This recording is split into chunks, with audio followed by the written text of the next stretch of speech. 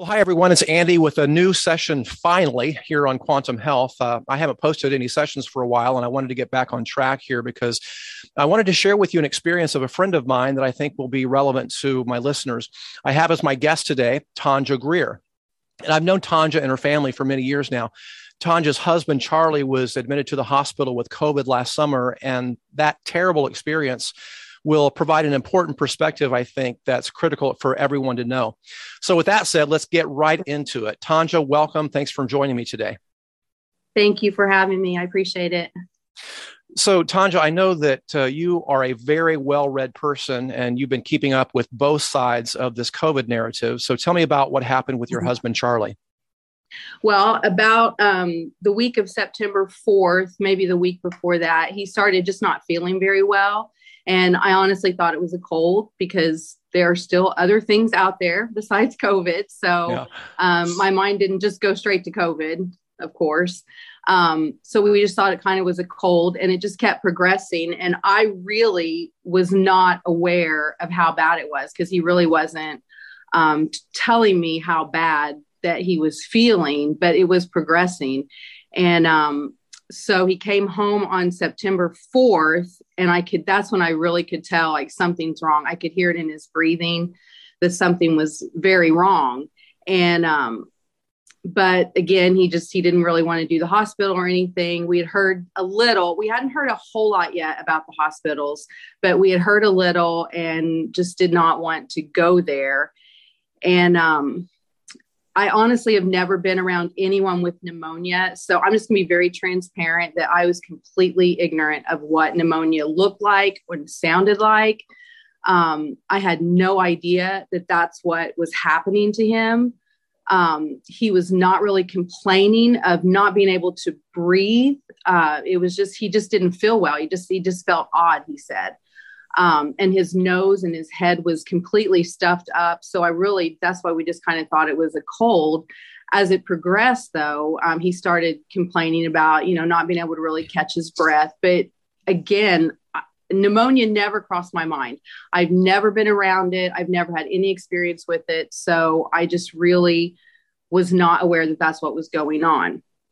On the 7th, I could tell like his coloring was not good. And again, I wasn't, I'm just ignorant when it comes to that kind of stuff. So I had no idea. We were believing God and just standing on it.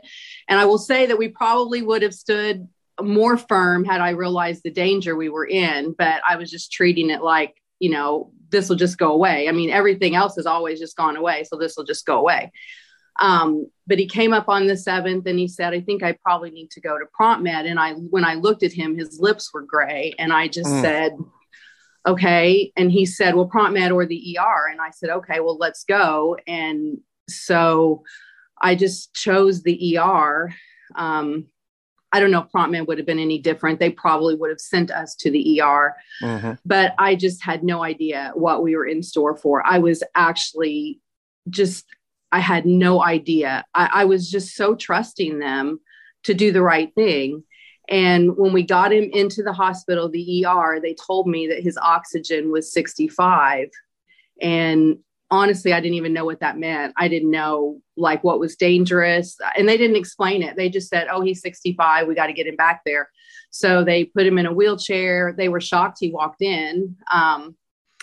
But he did. He walked in of his own power. And so they took us back to the ER. And no one told me anything. No one told me what was going on. No one told me what they were going to do. They just put him on oxygen immediately. And, he complained that his head was stopped up and his nose was stopped up. And nobody did anything for that.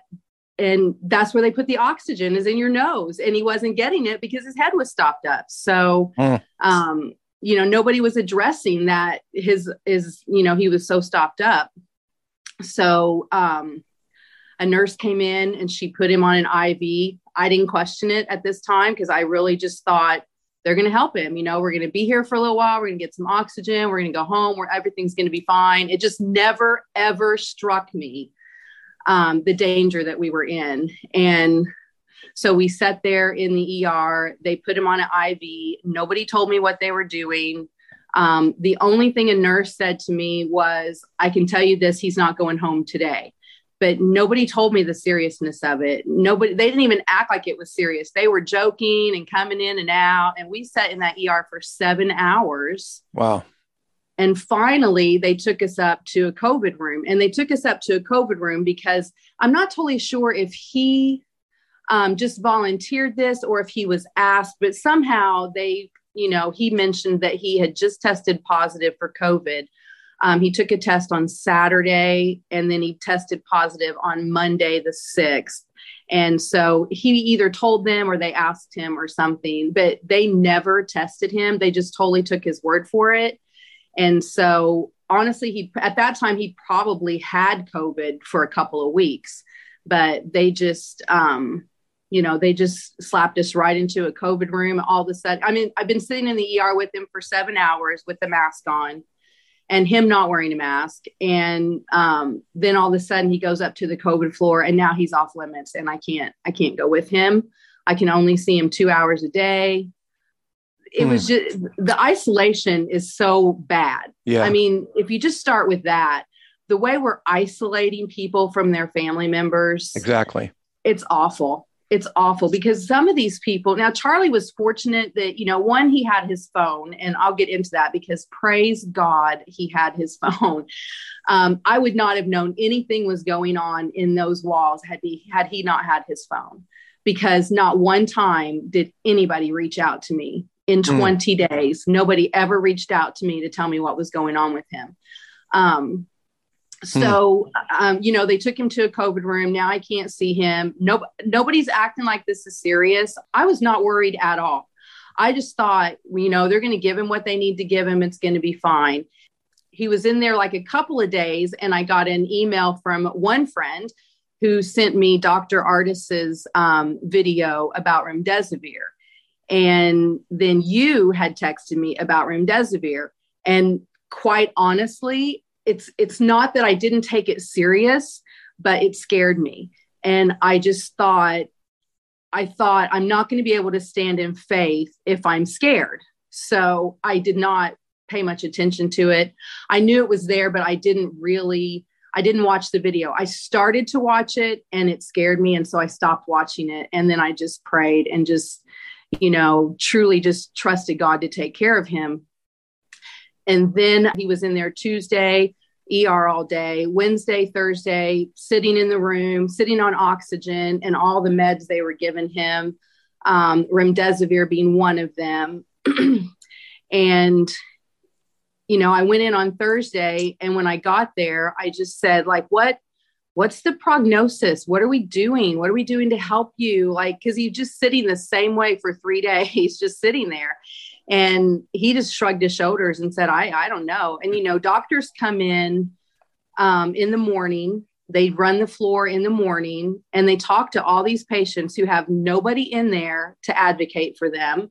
There's nobody in there that can try to weed through all the medical jargon that they're spewing out.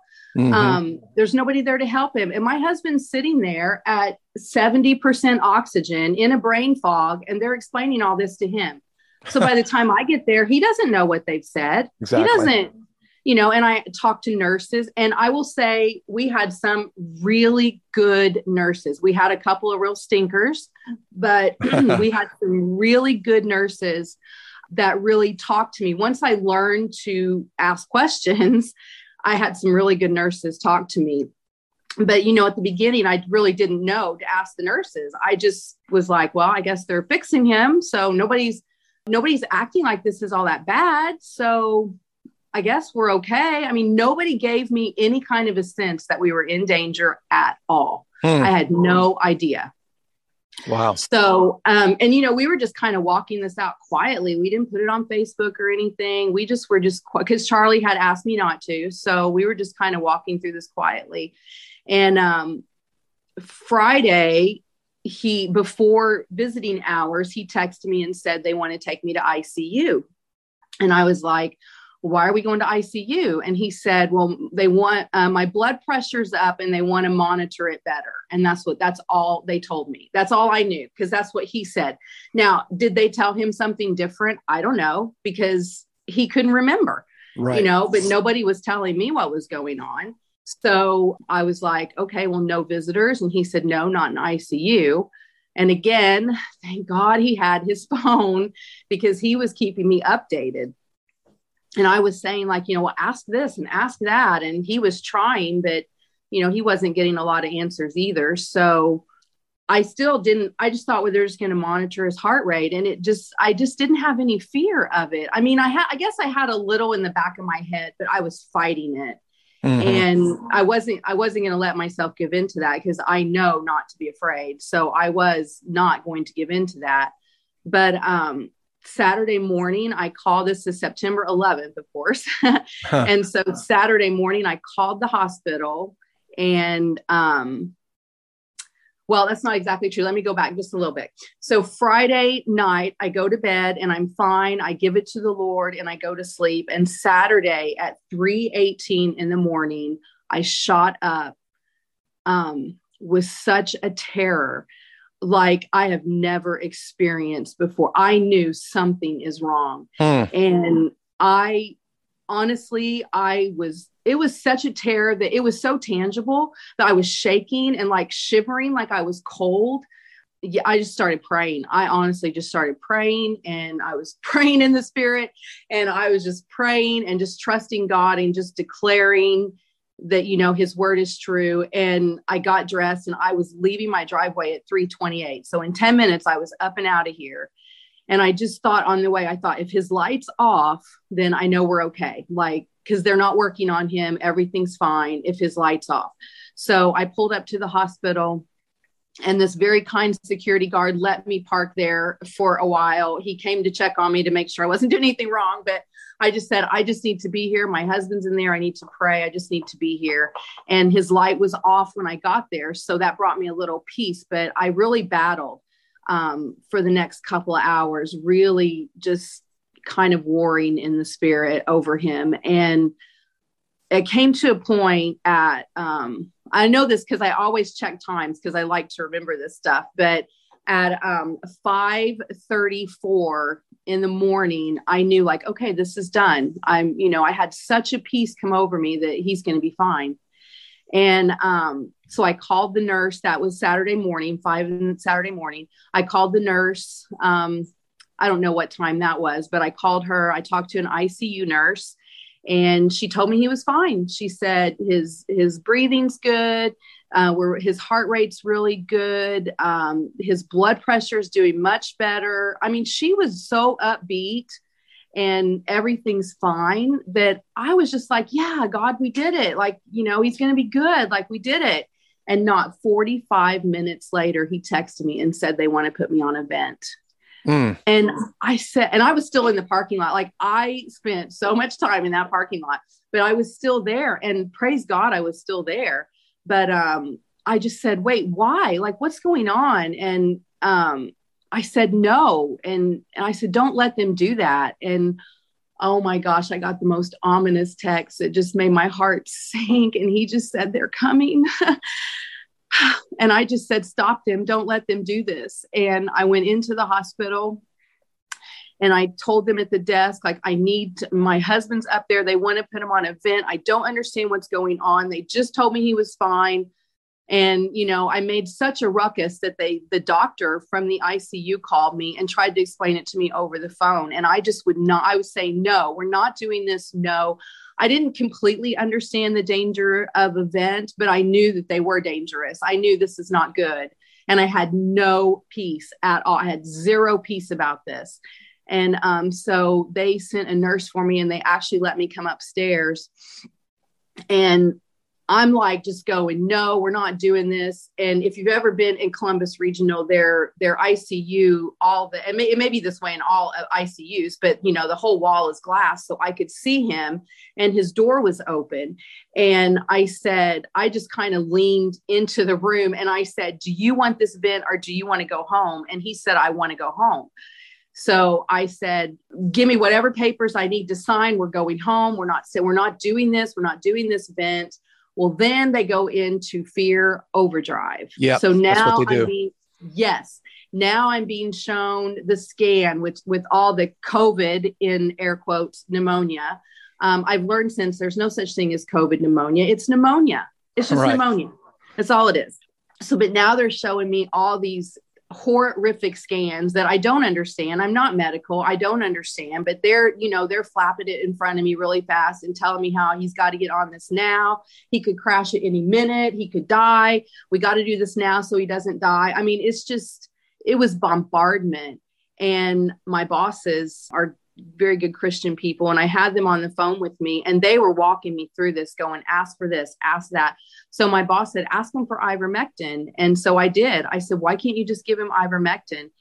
And the doctor said, oh, no. We follow science and it's not proven at all that ivermectin does anything. No, we don't give that. Now we need to get him on this event right now. Right now we need to do this.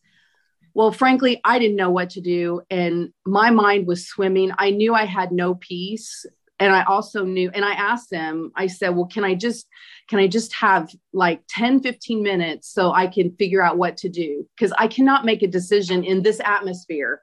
Right. And let me interject right there too, because when they're bombarding you with all this fear, what that does is that shuts down the higher critical thinking and causes you to default into fear mode, survival mode, and you can't think critically when you're in that mode.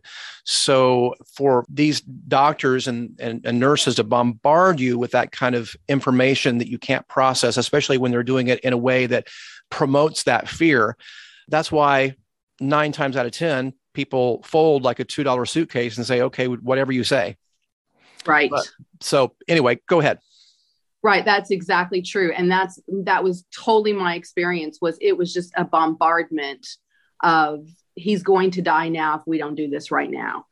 So I asked them for some time and they said I could have a little time, but then they didn't give it to me. They would not leave me alone. They were like, well, okay, but we need to decide this quickly.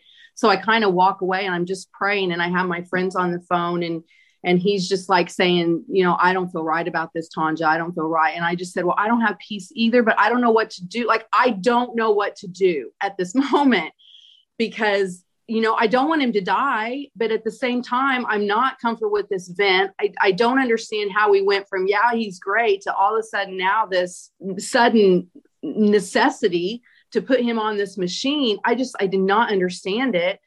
And so really, they did not leave me alone, but they did let me go in and talk to him. And he told me, the doctor said, well, because I was just saying, no, we're taking him home. I'm not doing this. And I kept saying that, just give me whatever I need to sign.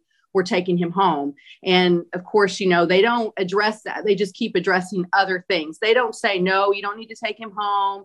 No, let's try. They didn't do anything other than just keep pressuring me that he needed the vent. Mm-hmm. And, so then the doctor said, well, I'll try one more thing. And then if this doesn't work, we need to go to the vent. And what they did then was they took him off the push oxygen and they put just like, I don't know what it's called. You may know, but it's just the mask where it's over the nose and mouth. Yeah, the CPAP. Yes, that is exactly what it is. And so, which in my opinion now, I could be completely wrong, but in my opinion, it's not near as powerful as the push oxygen. Right. But they did put him on that. And just in my opinion, just to patronize me and to give in just a little so that they could look like they were trying to comply with me. Right. But I really believe, and I don't have any proof to this, but I firmly believe they knew that would not work. And they knew how pitiful he would look because they knew it wasn't as powerful. And it was just a way to get me to get him on the vent. Now, well, and on that note, and I want you to continue here in a second, but I want to interject this. I was listening to one of the doctors that belongs to the group, America's Frontline Doctors, and this video that he was presenting showed the 9 different financial incentives that hospitals receive with these COVID patients. So if a patient comes in and gets diagnosed with COVID, they get a financial benefit from that. If the patient is put on a vent, they get paid for that. If the patient gets put on remdesivir, they get a financial incentive and a benefit for that. So in total, there's 9 different ones. I can't remember all of them at the moment. But Oh, and another one is if the patient ends up dying from COVID with COVID on their death certificate, they get paid for that too. So there's 9 different ones.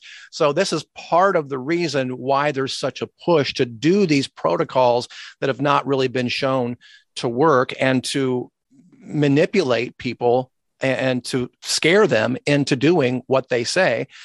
And I've never seen anything like it. It's unprecedented, because in the few medical situations that I've been in, not that I've been in that many, but in the few that I've been in, doctors in the past have been very willing to talk and very willing to discuss options and what have you. I know this was an emergency situation apparently, but still, nevertheless, ignoring the obvious research on the benefits of ivermectin, hydroxychloroquine, and then ignoring the research on remdesivir suggesting that it's bad is just not medically responsible. But anyway, I'm going to get more to that in a moment. I want you to continue with your experience there.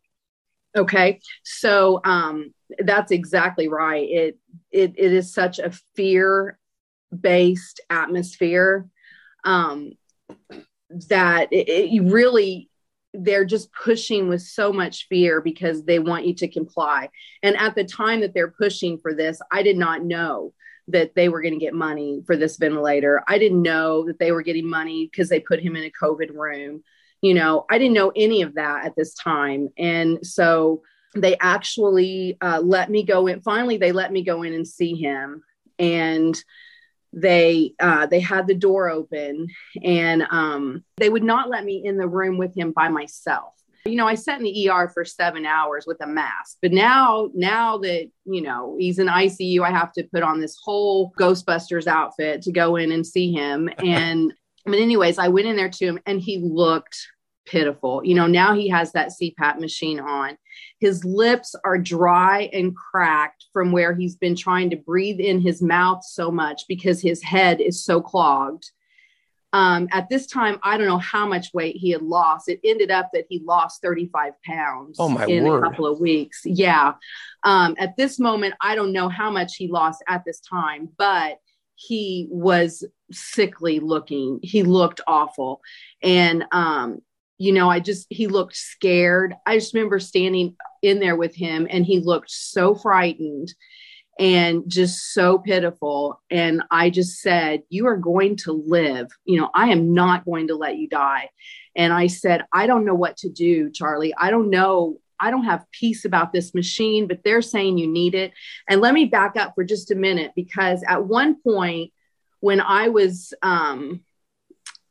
talking outside, the doctor himself leaned into Charlie's room. The door was still open almost the entire time his door was open.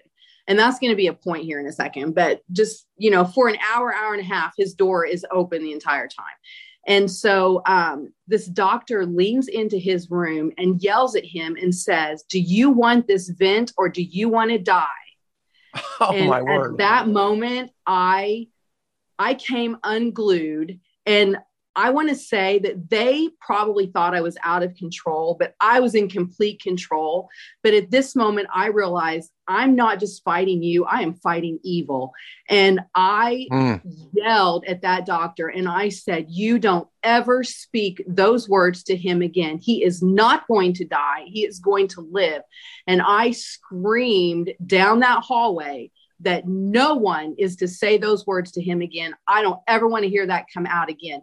But I knew, I'm not fighting you. I'm fighting what's behind this. Right. So I just knew, I had to make that clear. And I know they thought I lost my ever-loving mind. And at one point, honestly, I turned around and security was there. And they had called security at one point. And I just remember thinking, I can't get thrown out. I need to be here for him. So I need to just keep it calm, even when I was yelling at them, I was in control. I knew exactly what I was doing, but I know in their minds, I was just a wife in denial and, whatever, but I knew what I was doing, and I knew the battle I was fighting. And I was not going to let them speak that over him. And so I just looked at him and I went, "You are going to live. You are not going to die. Do you hear me? You're going to live." And so at that point, this is before they actually let me go in. At that point, a nurse, she's in there with him, and she goes to shut the door on me when I'm telling him he's going to live. And I stuck my foot in the door and I said, don't you close this door on me. That is my husband and I have every right to speak to him. That's At right. this point, I don't know I have every right. I'm just saying that's my husband and I'm going to talk to him. And she's like trying to shut the door and my foot's in the way and she's in my face. And she said, I'm trying to protect all these people. You're just letting COVID germs go everywhere. And I'm thinking this door has been open for an hour. And now all of a sudden it's got to be closed. And he's on a COVID floor, right? Yes, he's in the ICU. Everybody's got, everybody's practically, it's just ridiculous. Right. And honestly, I think that, her thought was they need to get me away from him because I'm being a bad influence. Right. He's being a good little patient. And now the wife is in there and she's causing issues.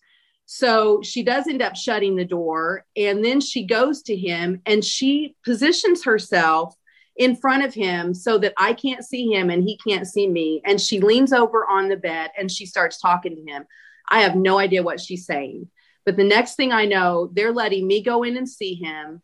And that's when I say to him, like, I don't know what to do. I don't feel comfortable with this vent. I'm just not at peace with this at all. And I don't want to make this decision this quick. And so I said, what do you want to do? Well, all of a sudden he says, I want to go on the vent. And I just said, Charlie, I'm not comfortable with this. And he just said, I just need to rest. And this is when, he has the CPAP on.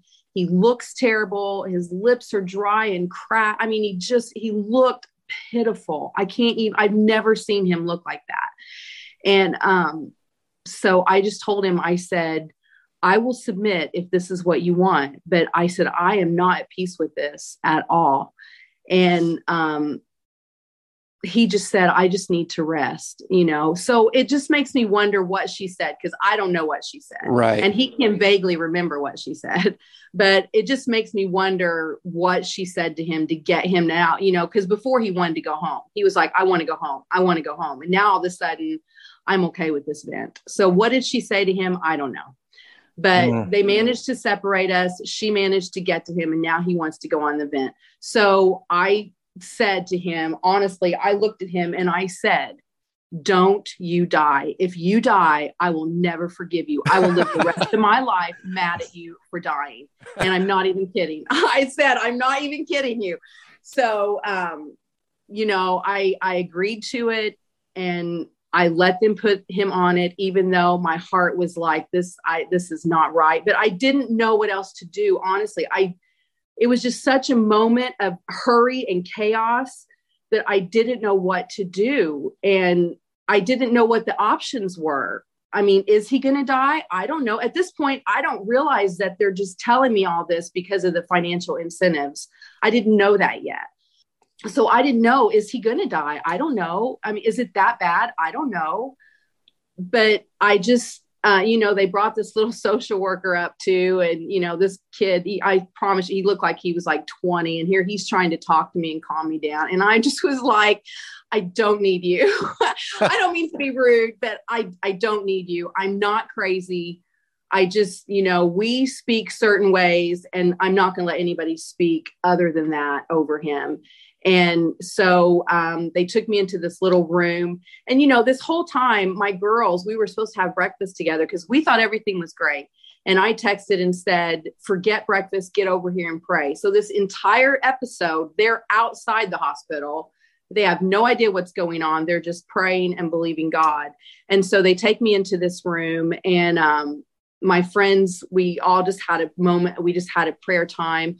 And then my boss, Jill, texted me the video from Kate Dalley's show about their ICU. I think it's called Our ICU Journey or Our ICU. I don't know, something about their ICU visit or something, but she texted it to me and she said, you need to watch this. And I didn't watch it because like the remdesivir stuff, I was scared. And so I was doing everything I could to stand in faith. And, I just want to say that, it's like the story, I'm sure you've heard this where, a flood's coming and a guy's in his house and, they send a car and they're like, come on, the flood's coming. We got to go. And he says, no, God will protect me. God will save me. And then the waters get up and a boat comes by. No, God will save me. Then he's on the roof and they send a helicopter and he's like, no, God will save me. And then he drowns.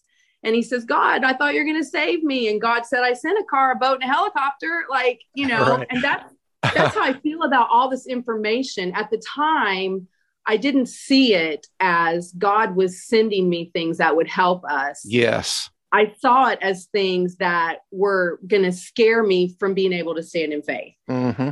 So I learned a very valuable lesson that we can talk about on a different show, but I learned a very valuable lesson with that. But about 20 minutes later, she texted me back. And right now he's on the ventilator. She texted me back and she said, did you watch it? And I told her, I'm so grateful that I was honest enough to say, I didn't watch it. I'm scared to watch it.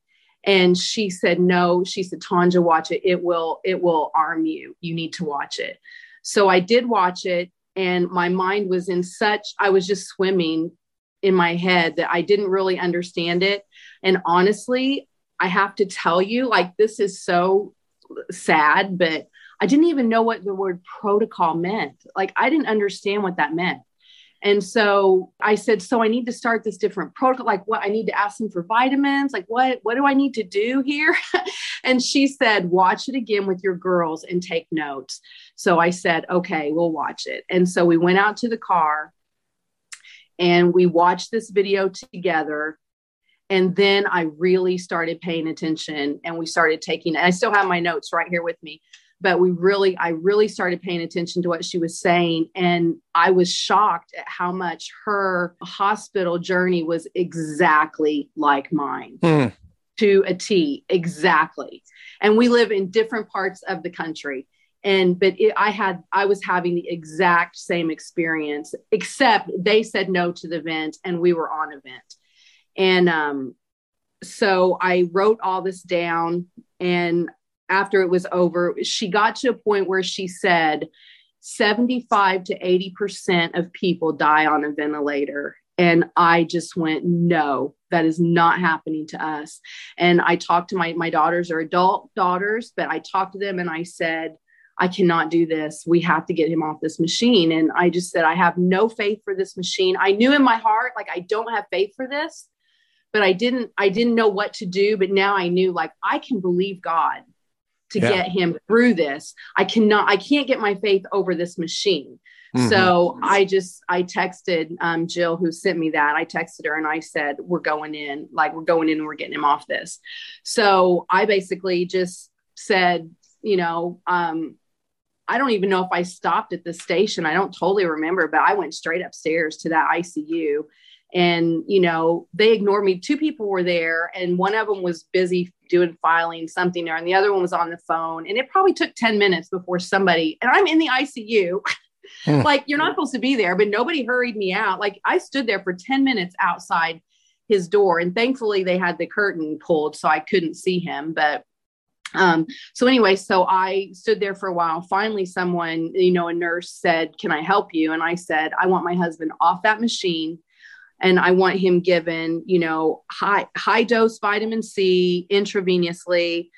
She suggested high dose zinc, vitamin D, triple NAC, which truthfully, I don't know what that is. We never got to that point, and I did not use that. So yeah, N-acetylcysteine for our listeners. They know. Yeah, the listeners know what NAC is, or N-acetylcysteine.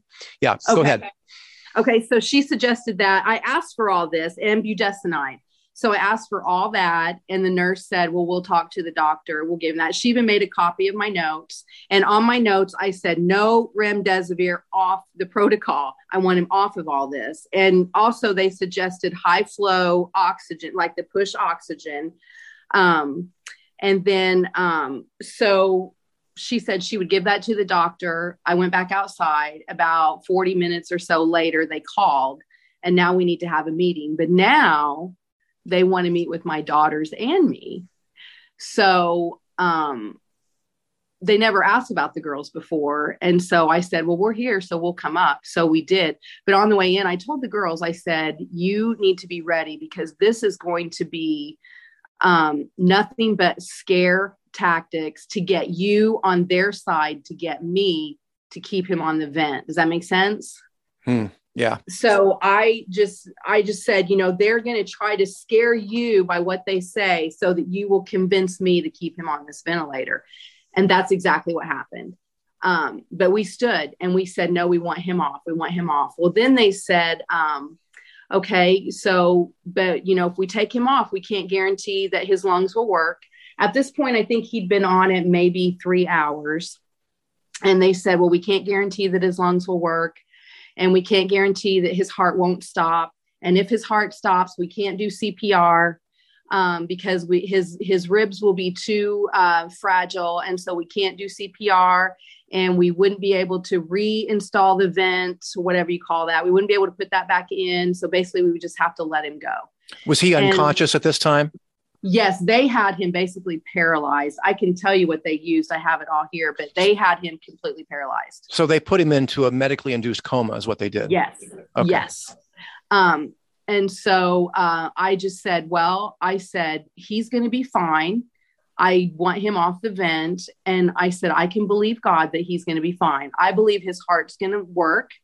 It's going to pump like it's supposed to. I believe his lungs will work, and I believe he's going to be fine. And so a nurse said, we've been over this 3 times. And then she said, well, so we're all on the same page.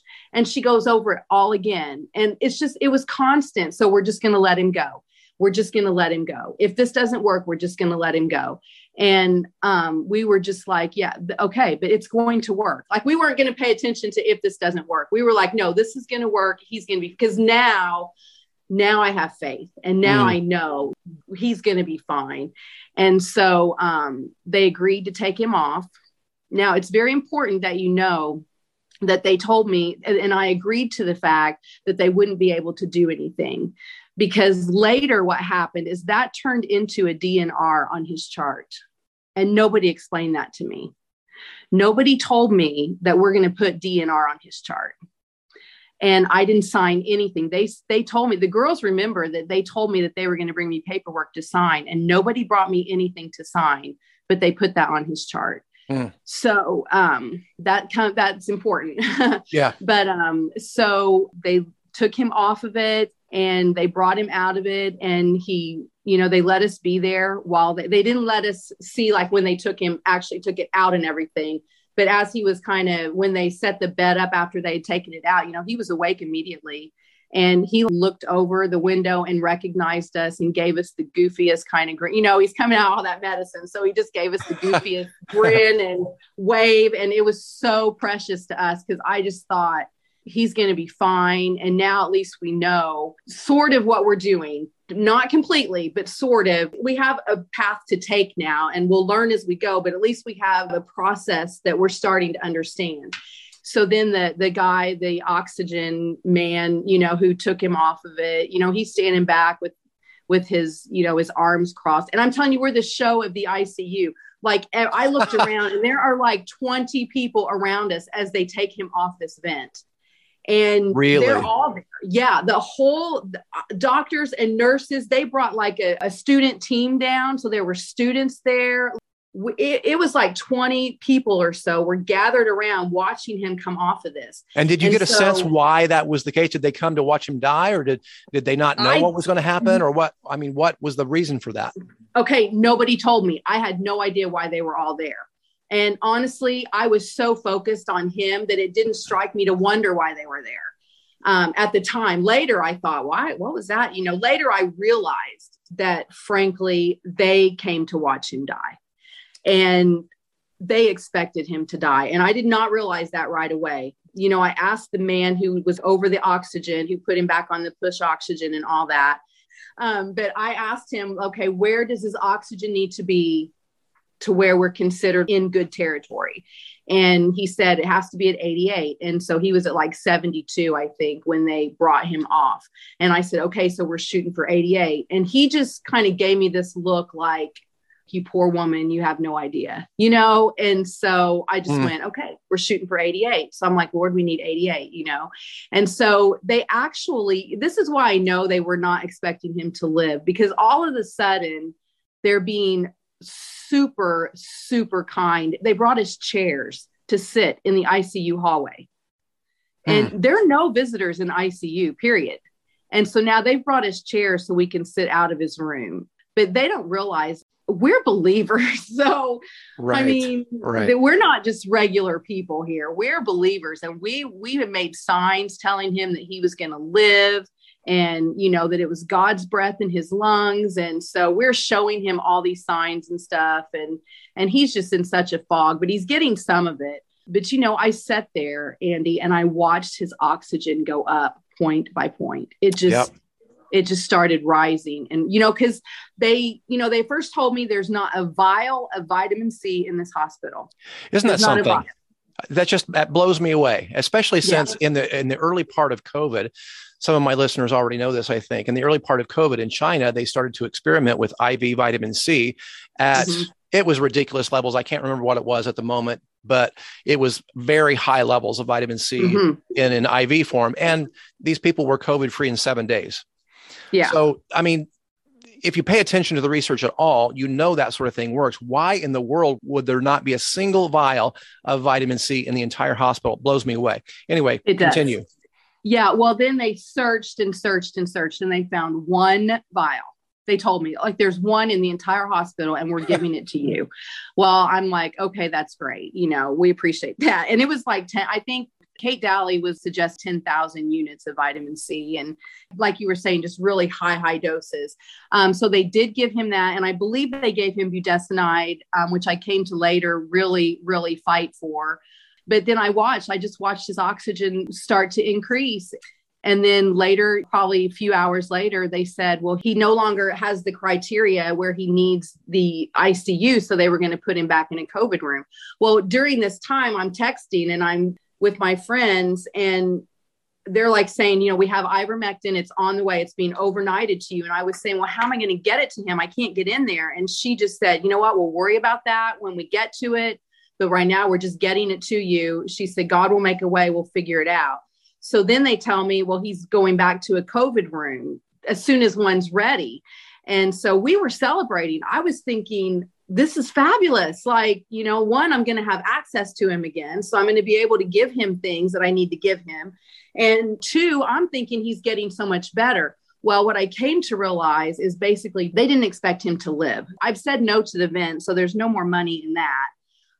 So now there's no point in having him down here because they could be using that vent on somebody else and, getting the money. So that's what I truly believe is why we moved him out. At the time, I didn't know. At the time, I was just celebrating that he was going to be moved out of there.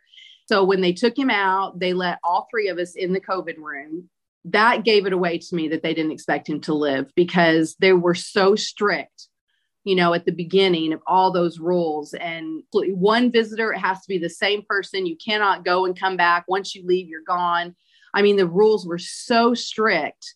And now I'm saying, well, my daughters are bringing me the signs because we wanted to put the signs in his room. And I said, but they're just going to bring him up to the elevator and they're going to go. Because I'm thinking, it's that strict. I want them to know, like, they don't expect to come in. They're just bringing me this. And that nurse said, oh, no, honey, they can come in. And I knew right then, it's like in the back of my head, I knew they think he's going to die. Mm-hmm. And the girls, when they came up and they let them in, they thought the same thing, but none of us said it to each other. Like if they didn't realize it, I didn't want to tell them. And they were thinking the same thing. We didn't realize it. They didn't want to make us afraid, but we all three knew right then, like they don't expect him to live. Well, in the meantime, before they had brought him up, the girls went to our friend's house and they got some vitamins and stuff. And, I had looked into some of the American frontline doctors, what they suggested. And so she had those vitamins. And we had been doing vitamins. We had been doing vitamins before he went in the hospital, but we weren't doing high potency vitamins and we weren't doing near enough. Right. So we knew to do the vitamins, but we were not doing near enough to fight it. And that was a lesson learned. So basically they snuck in the vitamins. And that night, this was Saturday night after everything, that was kind of our longest day. And we were getting vitamins in him that night. And then I just started looking for oxygen because I just thought if I can just find oxygen, I can get him home. and then we can deal with this. But he was afraid to come home without oxygen, or I would have taken him out well before.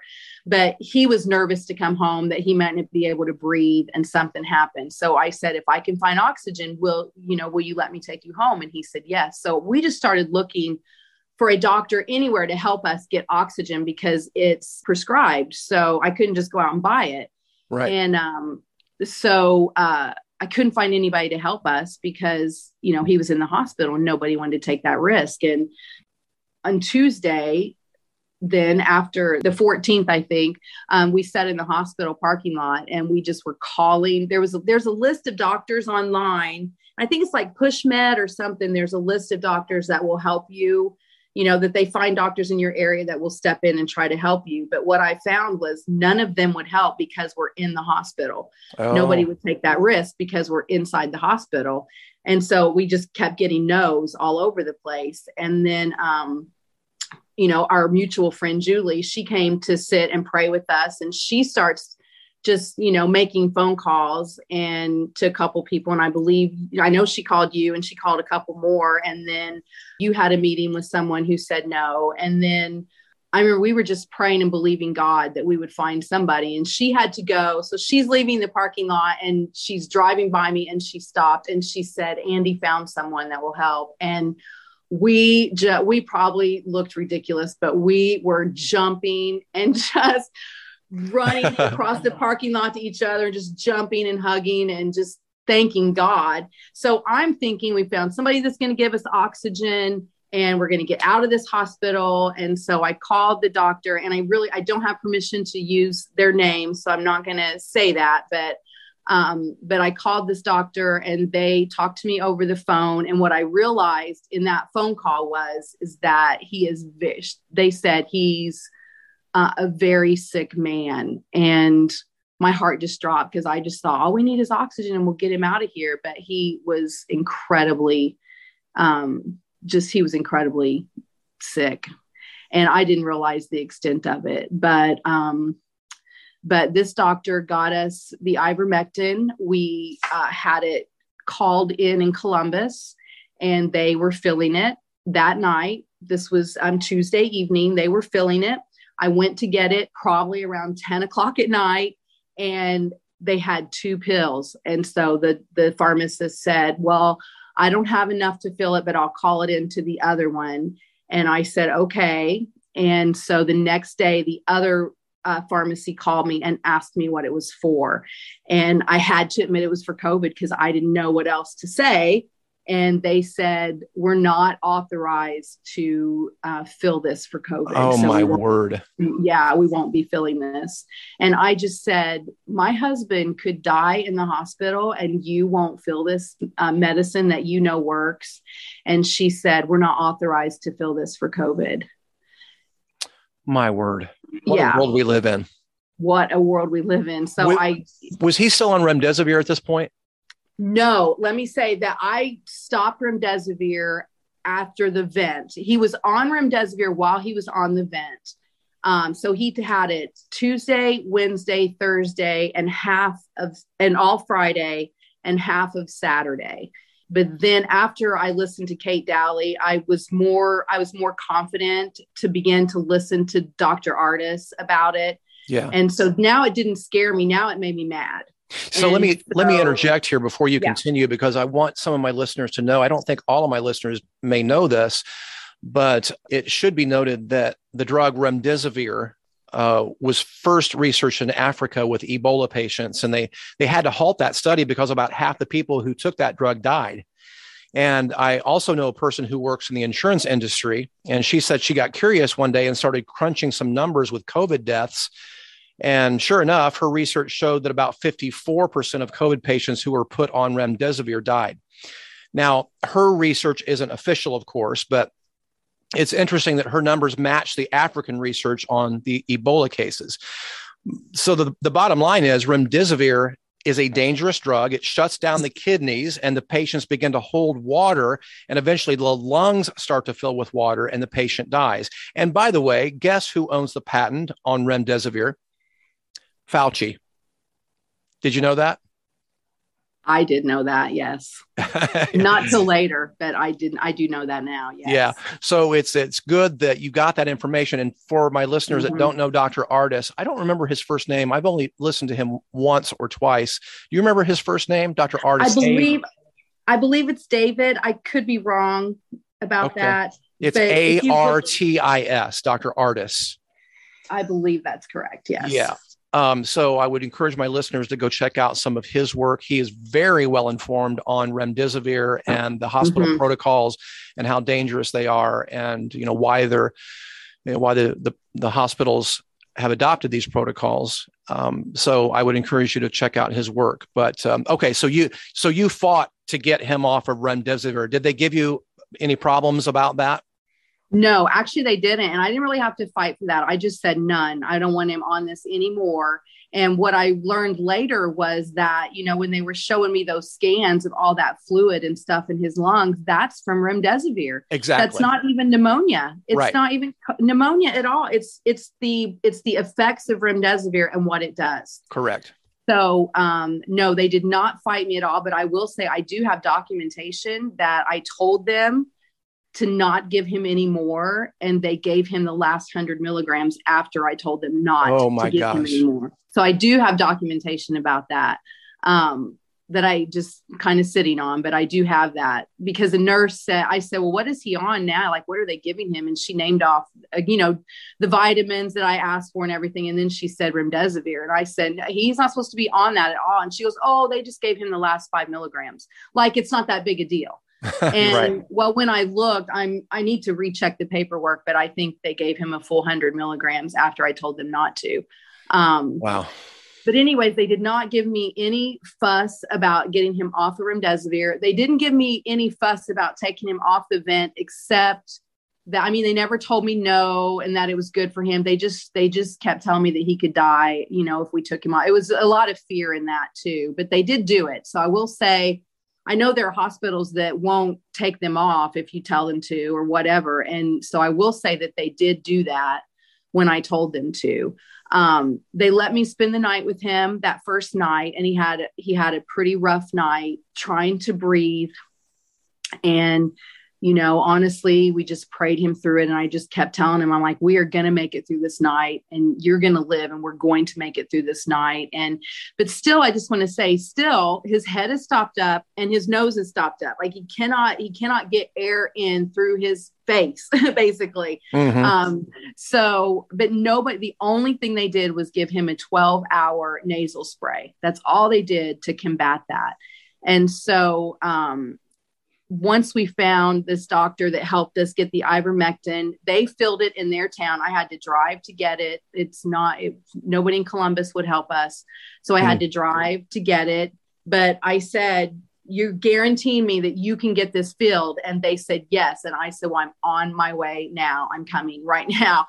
So they did get it filled for me. So that was Wednesday. So on Wednesday, we started ivermectin. And then I started supplementing what the hospital was giving him. They were giving him low doses. They gave him I think they started off giving him 500 vitamin C. They gave him quite a bit of zinc, like 220 zinc, and then 5,000 vitamin D.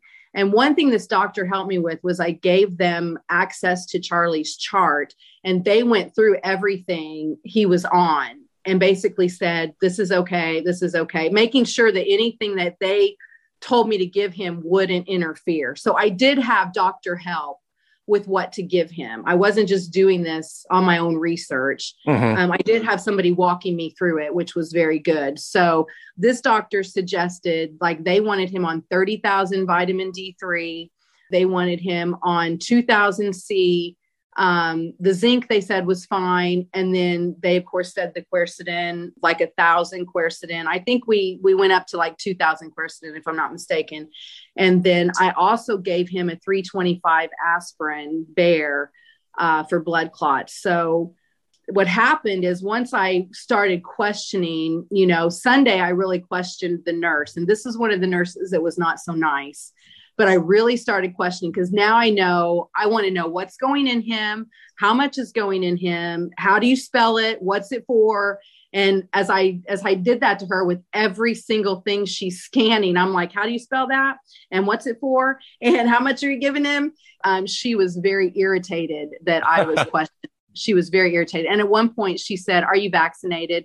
And, it wasn't a question for my health. It was, what sort of person am I? That's what she was asking. Right. What kind of person are you? Yep. And, so anyways, that didn't have anything to do with anything. So then I asked for budesonide, because a friend of mine had given me a great website called budesonideworks.com. And I had been reading up on that. And it was all about how England is starting to use budesonide, how it targets the lungs. It's you and your listeners probably know this, but I didn't know that. But it's a very safe antihistamine that's over the counter in nasal sprays, and it's prescribed for people with asthma all over this country. Mm-hmm. And so I began to ask for that. Well, then the nurse asked me, well, how do you spell that? And do you know its scientific name? And I'm like, no, but I know that there are lots of studies that it's working, and I want it, and I want him to have it. So she told me she would get with the doctor. Well, see, here's the thing is, they never let me talk to the doctor. She called him for me. And then she came back and told me that he said no, what he was on was fine. So what they had him on was dexamethasone, and dexamethasone goes all through the body. And that's what they tell you. At least that's what they told me, is that how potent this is. This is much better for him. It just goes through every tissue of the body. And so I said, well, I wanted something that will target his lungs, because now I've learned. Now I know the questions to ask. I know what I'm looking for. And I said, I want something that will target his lungs. I don't know why we need to target tissues in his big toe when his lungs are the issue. Right. Like, what's going on here? And so he told me, and I did talk to the doctor on Sunday, because I was there when he came in, and that's when I asked for budesonide. He told me, no, what he's on is fine, blah, blah, blah, blah. So then I did more research. Well, then I asked for the nurse to ask for it again. And she came back and said, no. He said, no. And so Tuesday I called the hospital, and I asked for it Sunday and Monday. And then Tuesday I asked again for it, and I was told no. And so this time I called the hospital, and I got a sweet little nurse. And I just said, I want to speak to the doctor myself. I want him to call me back. I want to talk to him. So when he called me, his first words out of his mouth were, Mrs. Greer, I'm going to tell you one more time why I'm not going to prescribe budesonide and why I'm not going to change my mind. And then he went all into this thing. And honestly, I kept my cool, but I was firm. And I told him 3 or 4 times, I want my husband on budesonide nebulizer. I want it started today. I want 1 milligram 2 times a day, because this will target his lungs. And he keeps telling me no. And I just keep going. I want my husband on budesonide nebulizer today. I want 1 milligram 2 times a day, because that's what, they were prescribing and showing to have some good effect. He kept telling me he wasn't going to do it, and that he wasn't going to take him off dexamethasone to do this. And if I wanted him off dexamethasone, I could just take him to another hospital. He was not going to do that.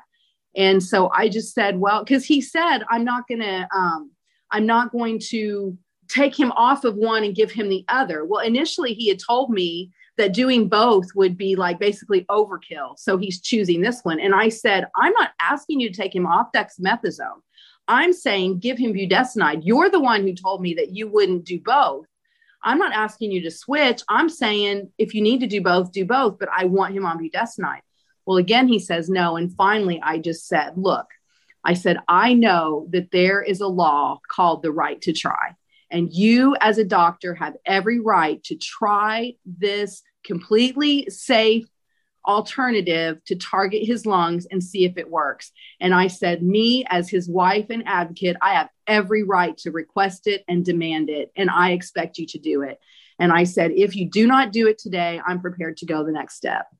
And he exploded. I wish I'd had it. I wish I'd have recorded it, because he was so mad. He started screaming and yelling at me that he was the far most authority on COVID in Bartholomew County. And, how dare I, blah, blah, blah, blah, blah. And because I said, listen, I kept my mouth shut for 4 days and I trusted you. I did not ask questions and you almost killed my husband. And I said, I'm not doing it your way anymore. You are doing it my way. And I said, if you do not do this, then I am prepared to go the next step. And I never said the word ethics, but he knew that's what I meant because I was prepared. I was nervous to do it, but I was prepared. Like, I will do whatever it takes because I know you have the right to do this. Well, they started budesonide that day. Good. And yeah. And so I can honestly tell you that this is the absolute truth. Is that he took 2 treatments and the next day he started coughing gunk up. Now, it wasn't big, it wasn't major changes, but we started seeing progress the next day.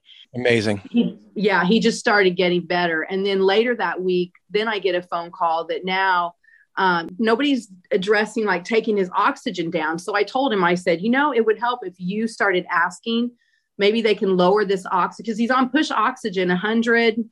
I don't know if it's like 100 or whatever, but he's on the highest they can give him on push oxygen. And so I said, maybe you start asking them if they'll bring it down like 5 notches, because that's kind of what they had tried to do in the past. And I just said, start asking to take it down and see if we can start weaning you off of this. So he did, and they did start pulling it down.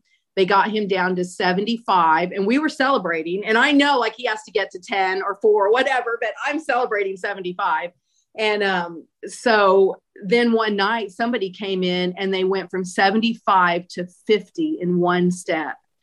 And I think 75 to 50 or 75 to 55. But anyways, they dropped him really low in one step and he struggled so bad that they put him back at 100 and they left him at 100 for 2 more days. Oh my gosh. And then, so then I was like, why are we not trying to come down again? Why did they put him back to 100? Why not just put him back to 75? Why not put him at 80? Right. Like put him at something he is already comfortable on, but they didn't. They shot him back up to 100. So he spends 2-3 more days on 100. And then the hospital calls me that we need to now look at a long-term care facility to help, wean him off of this machine. And I was just like, I didn't even know this was an option. Like, I didn't even know that this could happen. Like, I'm celebrating thinking, we're going to get him off this machine. We're going to get him home. And now you're telling me he possibly needs another facility, like a step below nursing home. Like what? I was just like, what?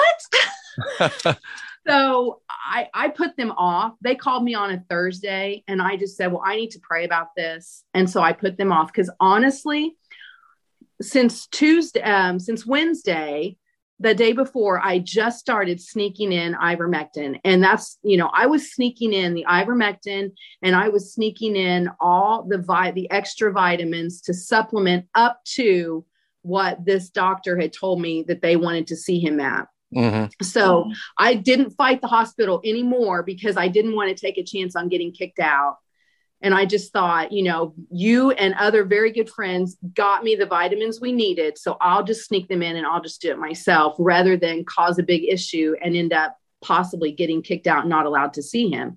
So I just kind of started playing by their rules, basically. And, I would come in and they didn't check on us at all. Like nobody ever hardly came in the room except for one time to give him the meds for the night. But, I would come in and I gave him the ivermectin. I gave him all the vitamin C. I gave him the extra vitamin D. I gave him everything she told me to give him. And he took it every single day. And we just started seeing him improve and improve.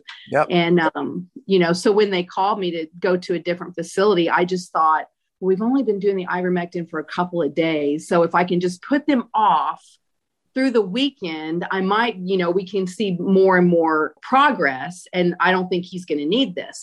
And so, they finally cornered me like Tuesday the next week and said, we got to pick a facility. He can't stay here anymore. We've done all we can. They've basically, squeezed all the COVID money out of us that they can get. So now it's time to move on. That's really the bottom line. Yep. And so anyways, I finally said, will you do what you need to do? But I believe we're not going to need this, but you go ahead. Cause they told me it could take like 10 days to find him a bed or whatever. So I just thought, you do what you need to do, but we're not going to need this, because God had shown me that he was going to come out of Columbus Regional. And now I'm like, he's coming out of this hospital. We're not going anywhere else. And so a couple of days later, they started talking about sending him home. But, that night, this is what I wanted to say, too, is that night that he struggled really bad, that first night out of the ICU, he struggled. And it was a real struggle, and just to get him to breathe. And I just kept trying to calm him down and just saying, just because part of it was the panic of not being able to breathe. That coupled with not being able to breathe, you put all that together. And I was just trying to calm him down and say, you're going to be fine. Just try to relax, just breathe, just slowly breathe in, relax, and he was really struggling.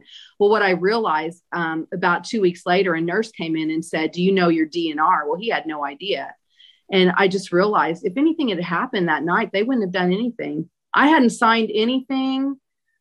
Nobody brought me paperwork, but they would not have lifted a finger to help him had he needed it, because they put DNR on his chart during that ICU thing. It's completely amazing. And that's when we realized, like, oh my gosh, he's been DNR this entire time. And we didn't even know. For 2 weeks, he's been DNR.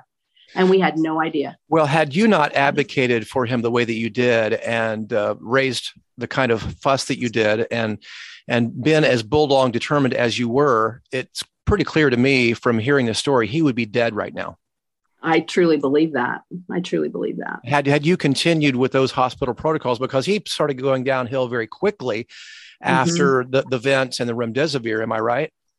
Yes, definitely. I think being on remdesivir all those days, that led to the ventilator.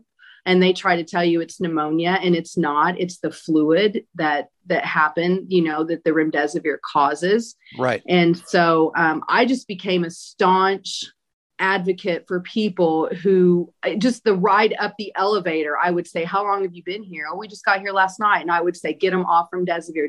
You do your research yourself. But I was telling everybody in the elevator, I was telling everybody that I walked in with, like, don't let them give them remdesivir. And, some people are just so like, oh, it is what it is. And I'm just thinking, this is your loved one. Right. Like, well, on that note, yeah. On that note, by the way, we have some other acquaintances that this same thing happened to. And it was, again, the husband. And we don't know these people as well as we know you and Charlie. So we didn't really have the influence with them. So we kind of went through another party that knows them better to explain to them what we helped you with. Try to keep them off of it, try to keep them off remdesivir, do these specific supplements. And the wife was just not comfortable with any of that. She allowed the hospital to do whatever they wanted to do, and her husband died. Yeah. And that was in the same hospital that you were in. I have a very dear uncle that very same thing happened to. And of course, he and his wife lived in Florida at the time. She still does, but my uncle passed away. He went into the hospital, and they did everything the hospital wanted to. And I didn't really have any influence there, although I tried, but he ended up dying from that. So, there are people that are not privy to this information, that their loved ones are dying.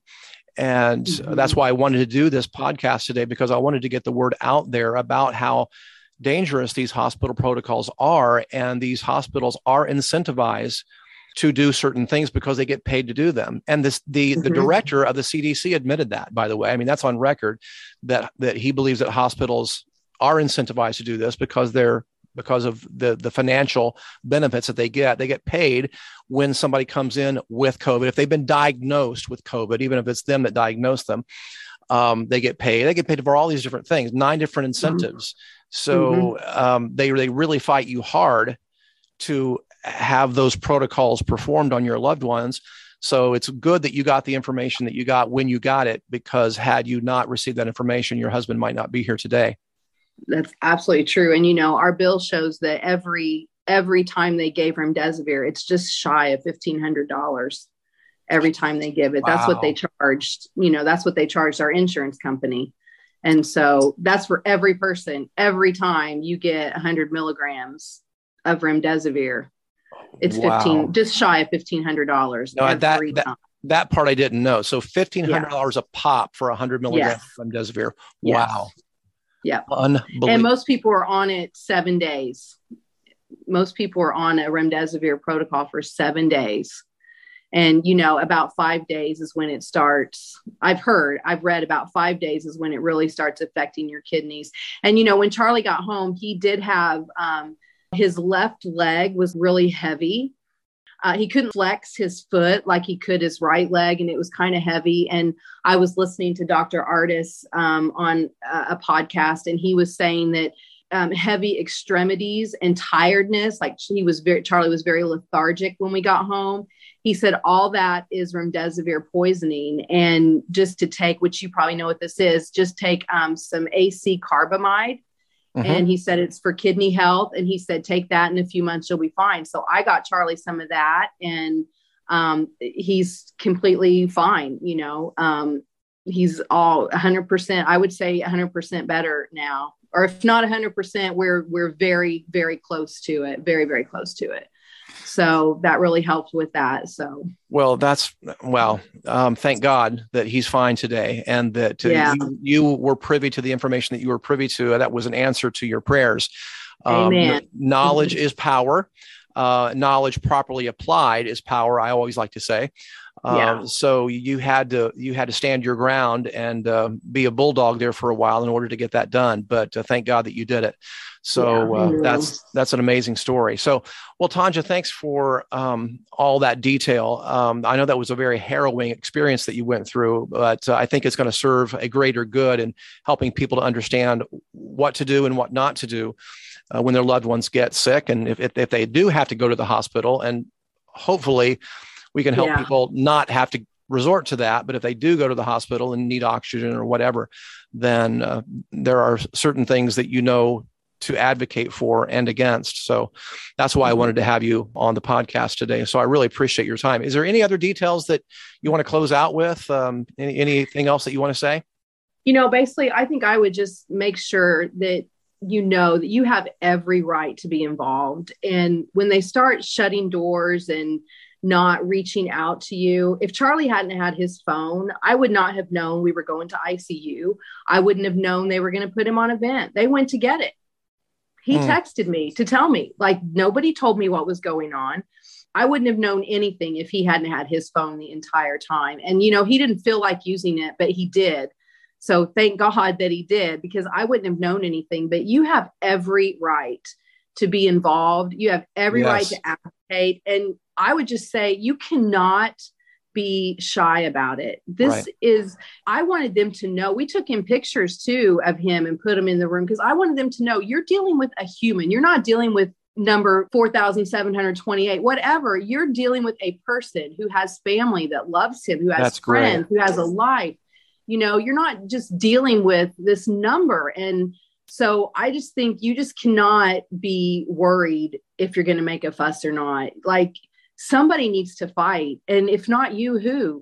Right. We've had the same issue where I've dealt with 4 different cases in the last few weeks. And 2 of the cases, we just highly recommended, don't let them give remdesivir. They needed oxygen. And they did. They both went in, they got oxygen, they refused remdesivir, and both of them are out. The other 2 cases totally trusted the hospital. One person, I said, her husband was in ICU. And I said, the first thing I would do was get him out of ICU, because he wasn't on a ventilator yet and he was coherent. And I said, the first thing I would do is get him out of ICU so I could have access to him and get him these vitamins. And she said, well, I just feel like at least there he's getting watched better. And, he's getting monitored more closely, and he died.